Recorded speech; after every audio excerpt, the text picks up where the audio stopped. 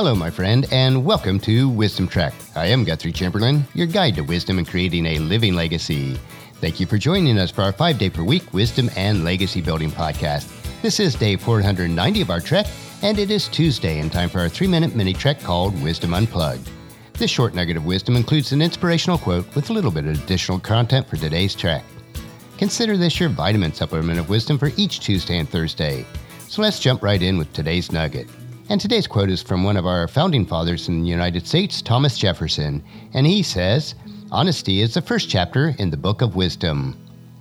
Wisdom goes hand in hand with honesty. It is impossible to be wise without honesty. If you are not honest in all areas of your life, you will not display wisdom in any areas of your life.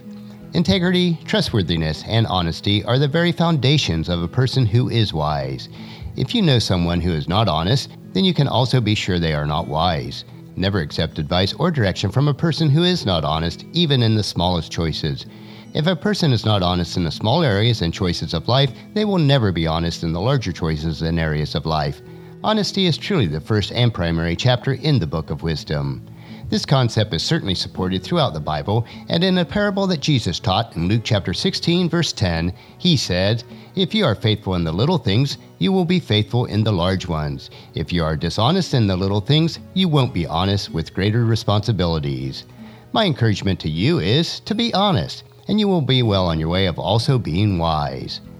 That's a wrap for today's Wisdom Unplugged. If you enjoy these quotes, I have created and published a searchable database of over 10,000 quotes that I've collected throughout many years.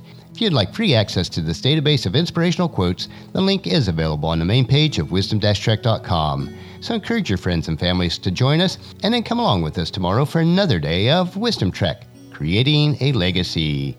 The Wisdom Nugget for today's trek is available at wisdom-trek.com, and thank you so much for allowing me to be your guide, your mentor, but most importantly, I am your friend, as I serve you through the Wisdom Trek podcast and journal each day.